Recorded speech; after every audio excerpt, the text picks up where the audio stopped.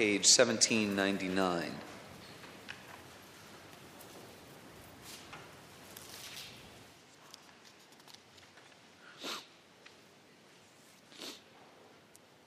I'll read the questions and answers for the catechism. There's a lot there, so I'll just read it for us this evening. Lord's Day 31.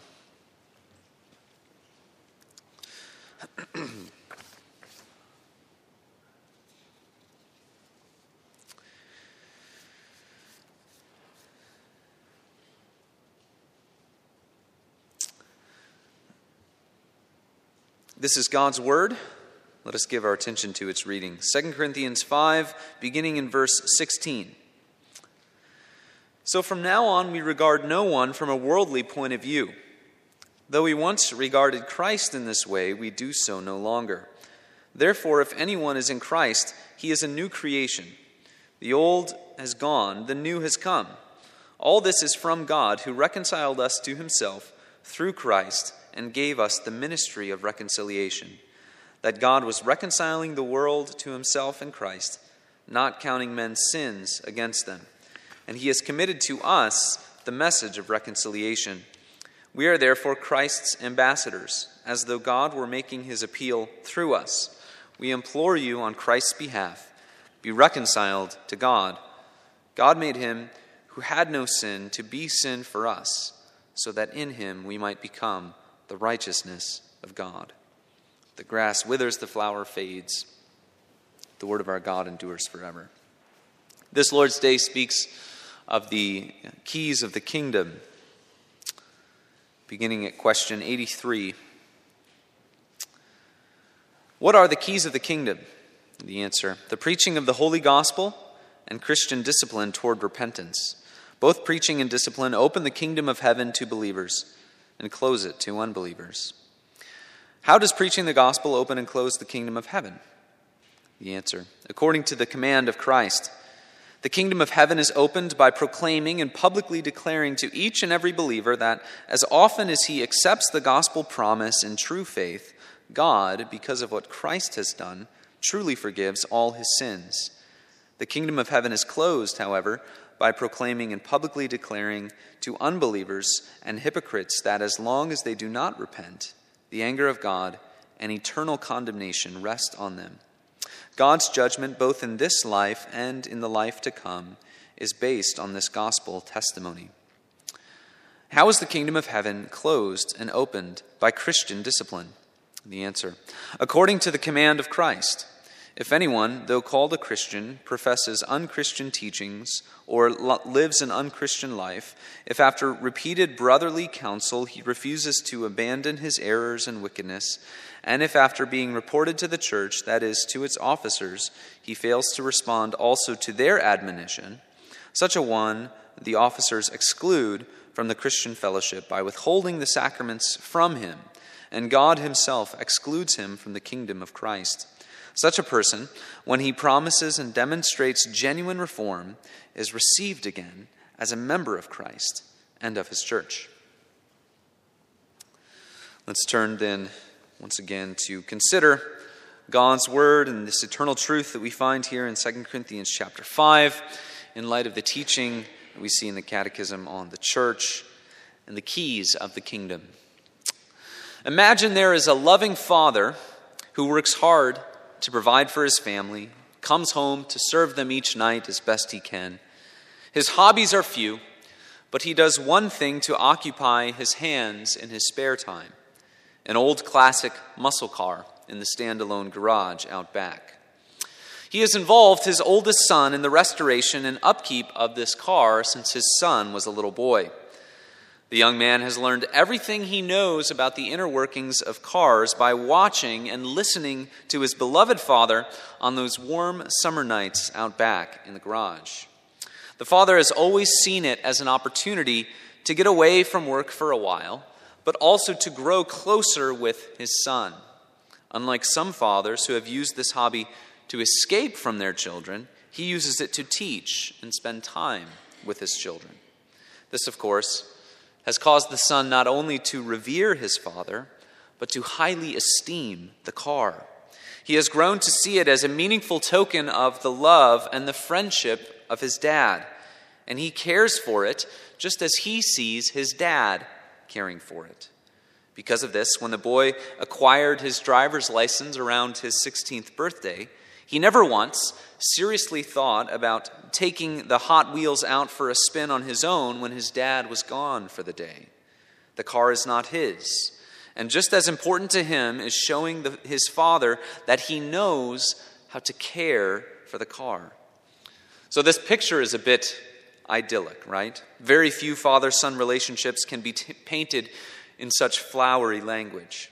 But imagine then the excitement and the joy that this young man would have when 6 months after he has been driving on his own, one sunny summer morning, his father hands him the keys. Not to the family minivan, but to the powerful and beautiful machine out back. Will the son abuse this privilege? The father trusts that he will not, for the car is not the son's. And he has been given the right temporarily to exercise the power of will over this car.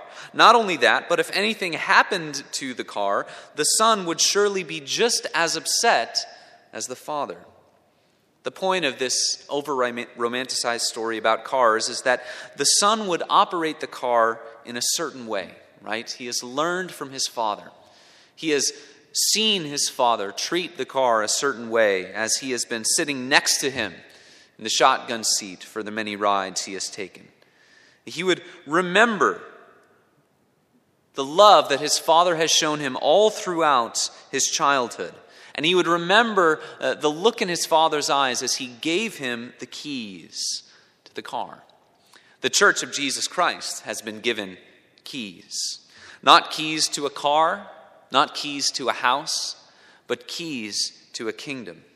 The kingdom of heaven. These are not keys that we have earned. These are not keys that we have paid for ourselves. These are keys that are forged in the atoning blood of Jesus Christ. And they are given out of the pure grace of God. My point tonight is to bring us to this realization that we are to regard these as a gift. These are not keys that allow us to determine what the church is to be doing, but rather the ministry of the church has been given to the people of God. These keys are the marks of the church, and the marks of the church shape the mission of the church. Keys get the engine to turn over.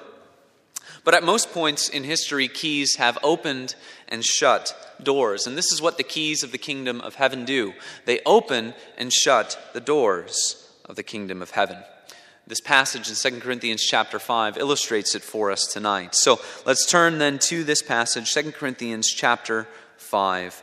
First we see in verses 16 through 19 that the ministry of the church is something given. It's something that Christ has given to us. Paul begins this passage by talking about the miracle of the new birth and being in Christ. Paul says that this has become the sole reason for his mission in the world, what he was to spend all of his time doing. He wants people to experience the new birth, salvation, being freed from the chains of sin and death, being reconciled to God. This is what was most important to Paul in this life, telling people that they have a problem. Their problem is sin. They are separated from God, but God has provided the solution for that sin. He has given his Son, Jesus Christ. Because of this, Paul was able to view the world with new eyes. He viewed the world through this new set of glasses. He saw his time on earth as being shaped by the hope that Christ had given to him. Paul says just earlier in 2 Corinthians that though our outer self is wasting away, our inner self is being renewed day by day. He's able to have this transforming vision of the world. The outer self is wasting away, the inner self is being renewed. This is what God is doing. He is building us up spiritually. He is fitting us for eternity. He is shaping and forming his church in the world. For this reason, Paul could be of good courage, as he says in 2 Corinthians, even though he knew that his life would not be very rosy, even though he knew his life would not be very enjoyable. He began to see people around him not as according to their status in the world, but their heavenly status. So he begins this passage by saying, "From now on we regard no one from a worldly point of view. Though we once regarded Christ in this way, we do so no longer." Paul is saying that, again, he no longer sees people according to their status in the world, who the world would say that they are. If he stood in front of Caesar himself, he would see him simply as one not reconciled to God. And though he met very many Christians who had no earthly status, he would see them as having all the treasures of God in Christ. This is how Paul regarded people. Even his perspective on Jesus had to be reversed. You notice he says there, "We once regarded Christ in this way, according to the flesh." Paul once thought that Jesus was a false Messiah. Why did he think that? Because he regarded him according to the flesh. He knew of him as one who wanted to be a revolutionary. This is who Jesus was. He started to try a revolution, but it all failed. It all fell apart because he was crucified.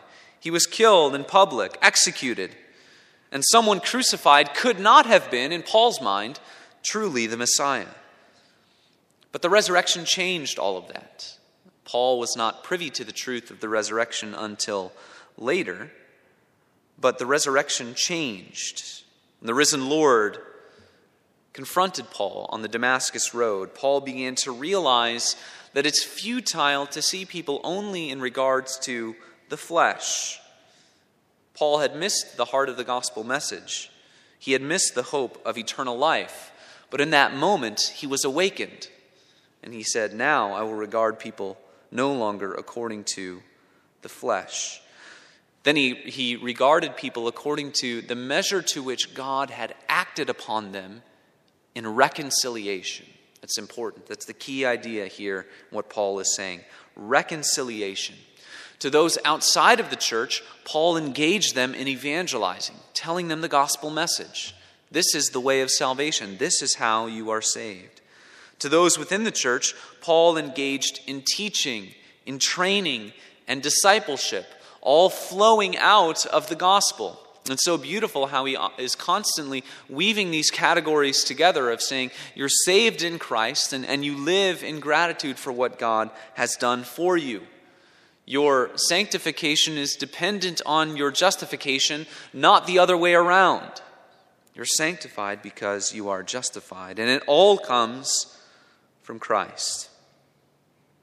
This present creation, this present world, the order of this world, it is subservient to the new creation. It's subservient to the age to come. Verse 17, "If anyone is in Christ, he is a new creation. The old has passed away. Behold, the new has come."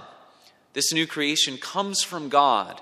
It's something that comes to us, as we saw this morning, out of heaven. Just as it had been so in Paul's own life. It was only God who could bring this reality of the new creation to fruition in anyone's heart. The spiritual death of the old man could only be reversed by God's acting upon that person in grace. God reconciles us to himself through his Son, Jesus Christ. But it happens through a ministry. Something particular, right? It's not just random. It doesn't just happen at any moment. It happens through a ministry of reconciliation. And that's what we have to notice here in verses 16 through 19. The ministry of reconciliation is that which Christ gave. He gave it to Paul. The Son gives this ministry to the church. That is to say, Paul did not sit around with a group of critical thinkers or social activists or motivational speakers to think together about what would be the best way to go and build the church and change the world. That's not how it happened. The ministry of the gospel for Paul was that which was given to him by the same God who called him into this new creation life. on the Damascus road. That also shows us the precise meaning of this word reconciliation. It's not a general term that is connected to improving the world in a myriad of different ways. It's clearly derived from Paul's and the church's proclamation of salvation. We implore you on behalf of Christ, be reconciled to God. Have your sins forgiven. Have them be washed away. Paul did not use the name of Christ for other ends, to change the world how he wanted it to be changed. But rather he went forth and he proclaimed this message. It's a message that had to be heard, right? How are they to hear without someone preaching?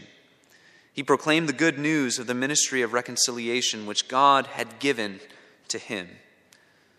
We see then that this ministry of reconciliation gives way to the mission of the church. We see the mission is the mark. So what I'd like to do with the remainder of our time this evening is to think about how this ought to shape the church's activity as it participates in this new creation life of God, which Paul is so focused on, and how the ministry of reconciliation which God gave to the apostles and he gave to the church goes forth into the world.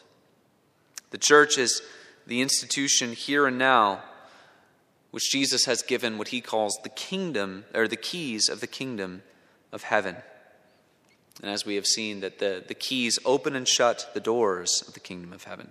Look at the Gospel of Matthew to show ourselves this. In Matthew 16, Jesus has an interaction with the Apostle Peter. Very famous interaction.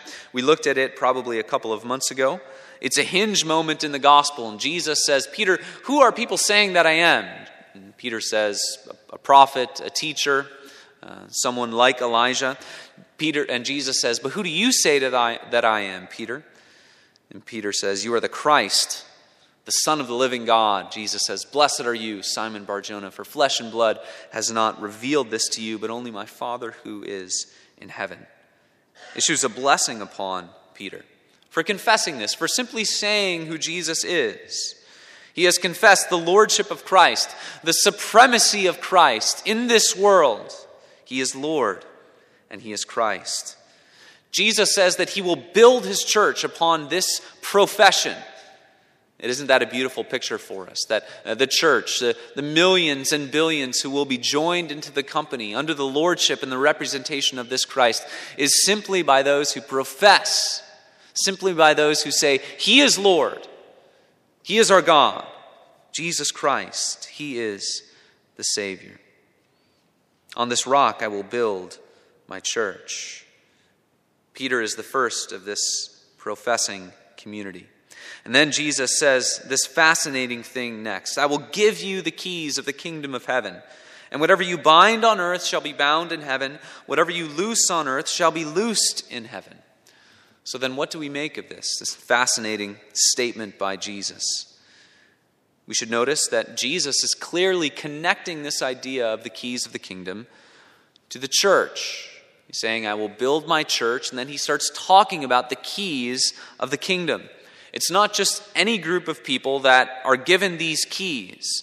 It's not Peter individually who is given the keys. It's the people of God which Jesus will be building and forming as his own. How do the apostles come to understand what Jesus has said? We can look to Peter for our answer. Peter went forth, and the rest of his life, as if we take it as being an exercising of the authority of those keys, he went and he proclaimed this message of forgiveness, just like Paul did. Peter in Acts chapter 2, the day of Pentecost, he proclaims, Peter, what shall we do? Peter says, this is the Christ. You crucified him, but now he has been raised. What shall we do? Repent. Come to this God in faith. Trust in this Savior. The book of Acts gives us a peek into the life of the early church. What was the early church doing? It says this, they devoted themselves to the apostles' teaching and to the fellowship, to the breaking of bread and to prayer. So how does this connect with the keys of the kingdom of heaven? I think we can look to the end of the Gospel of Matthew to connect these dots. As Jesus is ascending at the end of Matthew, he says this, all authority in heaven and on earth has been given unto me. Therefore go and make disciples of all nations, baptizing them in the name of the Father and the Son and the Holy Spirit, and teaching them to obey everything I have commanded you. And surely I am with you always, to the very end of the age." The book of Matthew tells us that Jesus was saying this to the 11. It's, of course, the apostles. By this time, Judas has been gone. He gives them the authority that he has been given from the Father. "All authority has been given unto me. And so now I am giving you authority." And he says, "Go and make disciples of all nations, baptizing them and teaching them." In other words, establish the church, grow the church, teach and form, disciple.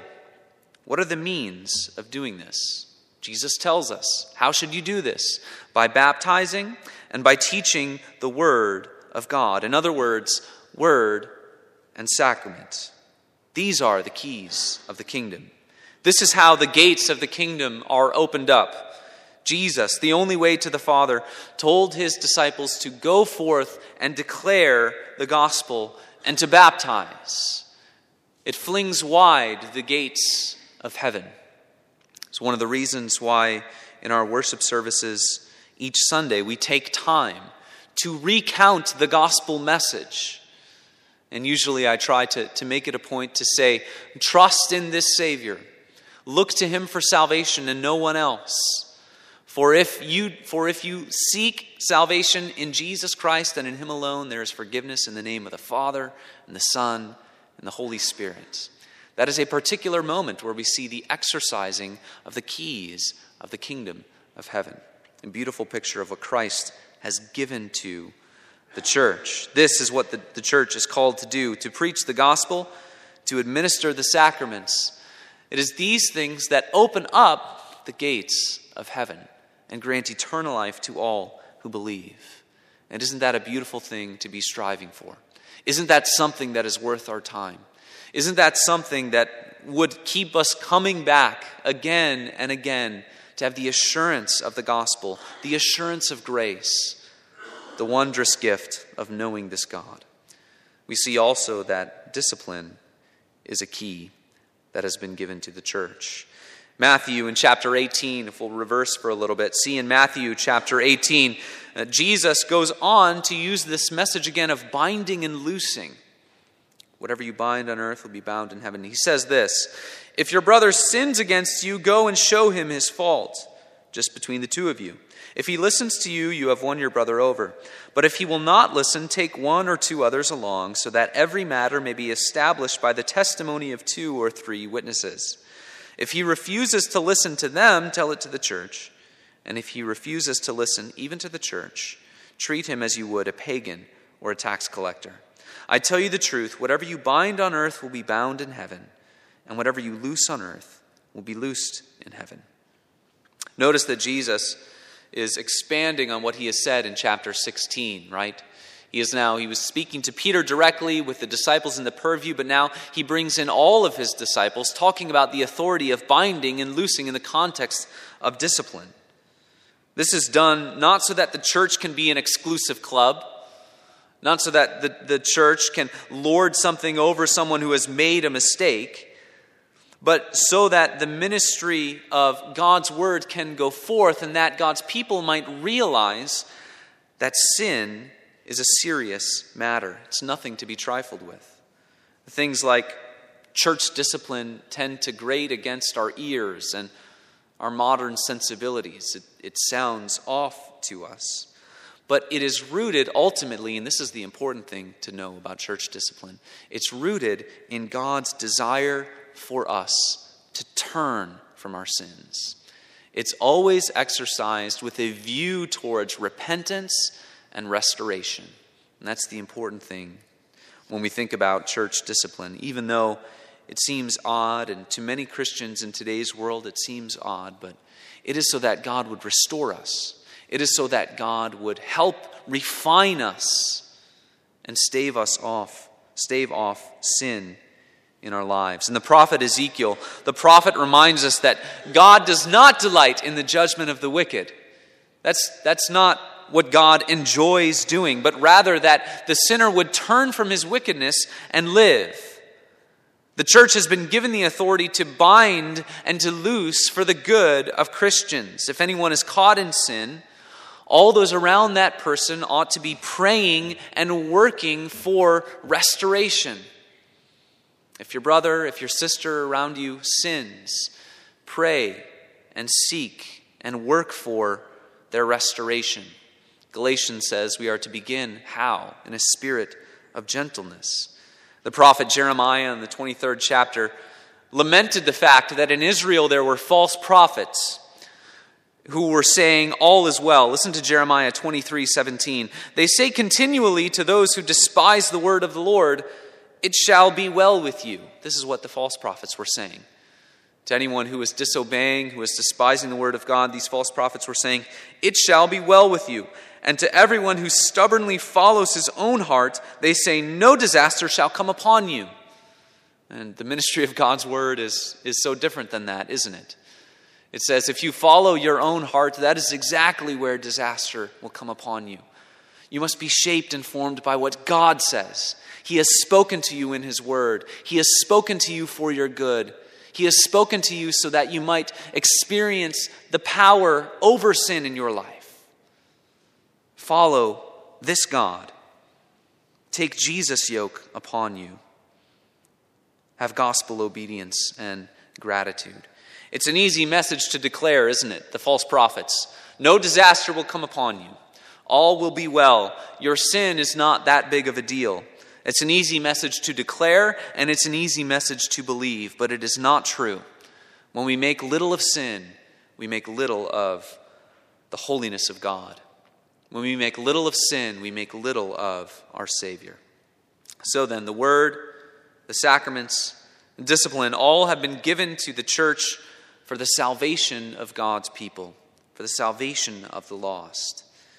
In this time in between the times, between Christ's ascension and his second coming, this is what the church ought to be primarily focused on doing.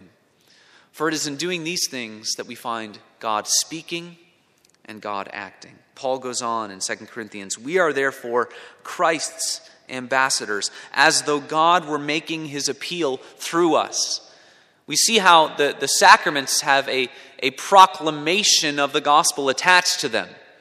It's for the good of all of those gathered to see that just as surely as you experience or you see the water and touching the one being baptized, as surely as you take the bread and drink the cup, that is how you may know that in Christ you are forgiven. There's a proclamation of the gospel going on, and it is God making his appeal to the world, his appeal to the sinner, his appeal to his own people. He is saying that he is willing to forgive the sins of all who turn from their sin and who trust in Jesus. Ultimately, we see, just as we sang before this sermon, we see that all those who trust in Christ have been appointed to do so from the foundations of the world. And still, when the gospel is preached, God is making an appeal in some mysterious way. Yes, only those who have been elected will believe, and yet God makes his appeal through the proclamation of the gospel. To those who are already believers, God is making an appeal to us to continue in the faith. This is why the ongoing preaching of the gospel is important in the life of the believer. God is making another appeal to us that we would continue in the faith. He is telling us to see the supremacy of Christ in all things. Know and understand that to belong to God is better than any wealth you could experience on this earth. The preaching of that word has transforming effects. This is what Paul and Peter, the apostles, did and what they trained the church to do. All Scripture is God-breathed. It's effective to train us in righteousness and in holiness. Why? So that we may be equipped, what? For every good work. The equipping of the saints through the proclamation of the word. So then, the calling on the church is to proclaim the gospel of grace. And by the government that is given to the church, the elders and the deacons, we are to guard the purity of the church in doctrine and in righteousness. These are the marks of the church, and the mission of the church is to execute the marks of the church so that we may be built up, so that disciples might be made in Christ, so that the Great Commission might be fulfilled. Jesus has given us his marching orders. Go, make disciples.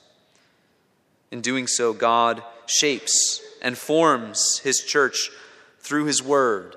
This is the ministry Christ has given to us. Just like that moment when that son sees in his father's eyes as his father hands him the keys, so we should realize, as our Savior has given us the keys, that we are to treasure this ministry. Treasure the things which he has appointed for our good, for our building up, for our edification. A great, wonderful parable that Christ gave in Matthew 22 summarizes, really, in many ways, the work of the church of flinging wide the gates of heaven, exercising the power of these keys. Jesus said, "The kingdom of heaven may be compared to a king who gave a wedding feast for his son and sent his servants to call those who were invited to the wedding feast, but they would not come. Again, he sent other servants, saying, 'Tell those who are invited, see, I have prepared my dinner, my oxen and my fat calves have been slaughtered. Everything is ready. Come to the wedding feast.'" It's the feast of the gospel that spread. God says he is willing to forgive. But they paid no attention and went off, one to his farm, another to his business, while the rest seized his servants, treated them shamefully, and killed them. The king was angry. He sent his troops and destroyed those murderers and burned their city. Then he said to his servants, "The wedding feast is ready, but those invited were not worthy. Go therefore to the main roads and invite to the wedding feast as many as you find." And those servants went out into the roads and gathered all whom they found, both bad and good. So the wedding hall was filled with guests. But when the king came in to look at the guests, he saw there a man who had no wedding garment. And he said to him, "Friend, how did you get in here without a wedding garment?" And he was speechless. The king said to the attendants, "Bind him hand and foot, cast him into the outer darkness. In that place there will be weeping, gnashing of teeth. For many are called, but few are chosen. Go out into the streets, go out into the world, proclaim on the main roads, and invite to this feast as many as you find, for the feast is spread." The gospel of God's grace. God stands ready and willing to forgive. And the church is even called to exercise the discipline of the church for those who have not truly come to Christ in faith. They are to exercise the binding and the loosing there as well. Some closing thoughts just as we bring this to an end this evening. This ought to show us the importance of the church in an age which sees in many ways the church as superfluous. The New Testament knows of no contrast between being saved, as people like to put it today, and joining the church. There's no contrast between the two. The church is utterly important. The church is essential in the life of the Christian. We see also that ministers exercise the authority of the keys in their office, not in their person. It's not the goodness, the righteousness of the minister. It's not who the minister is in and of himself that allows him to announce this gospel message. It is the calling of the church, the authority given to the church, the exercising of the office of the minister. And lastly, we say that the church is not just a place where things happen. It is also a people who are made. It's a people who are made. As we are ministered to through the word of God, through the sacraments, as we are kept until the last day by church discipline, we become a people who are made. And that is the way that God involves us in the story of redemption, in what he is doing in the world, as he calls us to go out into the world, to carry the aroma of Christ. It's important to understand that as the people of God, we are not the gospel. Jesus is the gospel. His life lived, the death that he died, and the resurrection to which he was raised. That is the gospel. But we carry with us the aroma of Jesus. We carry with us the testimony of who God has made us to be. This is why our sanctification, our commitment to living in gratitude to God, though it is subsequent to our justification, is so important. This is why we ought to take our pursuit of holiness so seriously. This is why we ought to lean in to how God commands us to live, and praying in faith that the power of the Spirit would come upon us, that we may live in obedience to all that God has commanded. The church is not just a place where things happen. The church is a people who are made, who are then appointed to live in this world, to go out into this present age that is marked by sin and death and darkness, by hatred, by betrayal.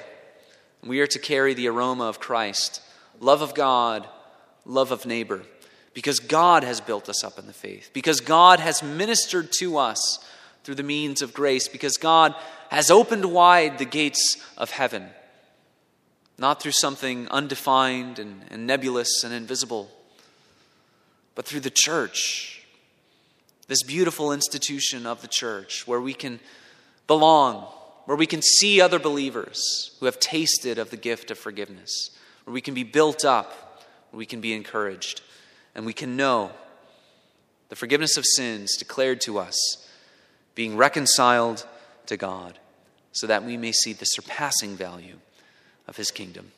Let's pray. Father, we give our lives into your hands.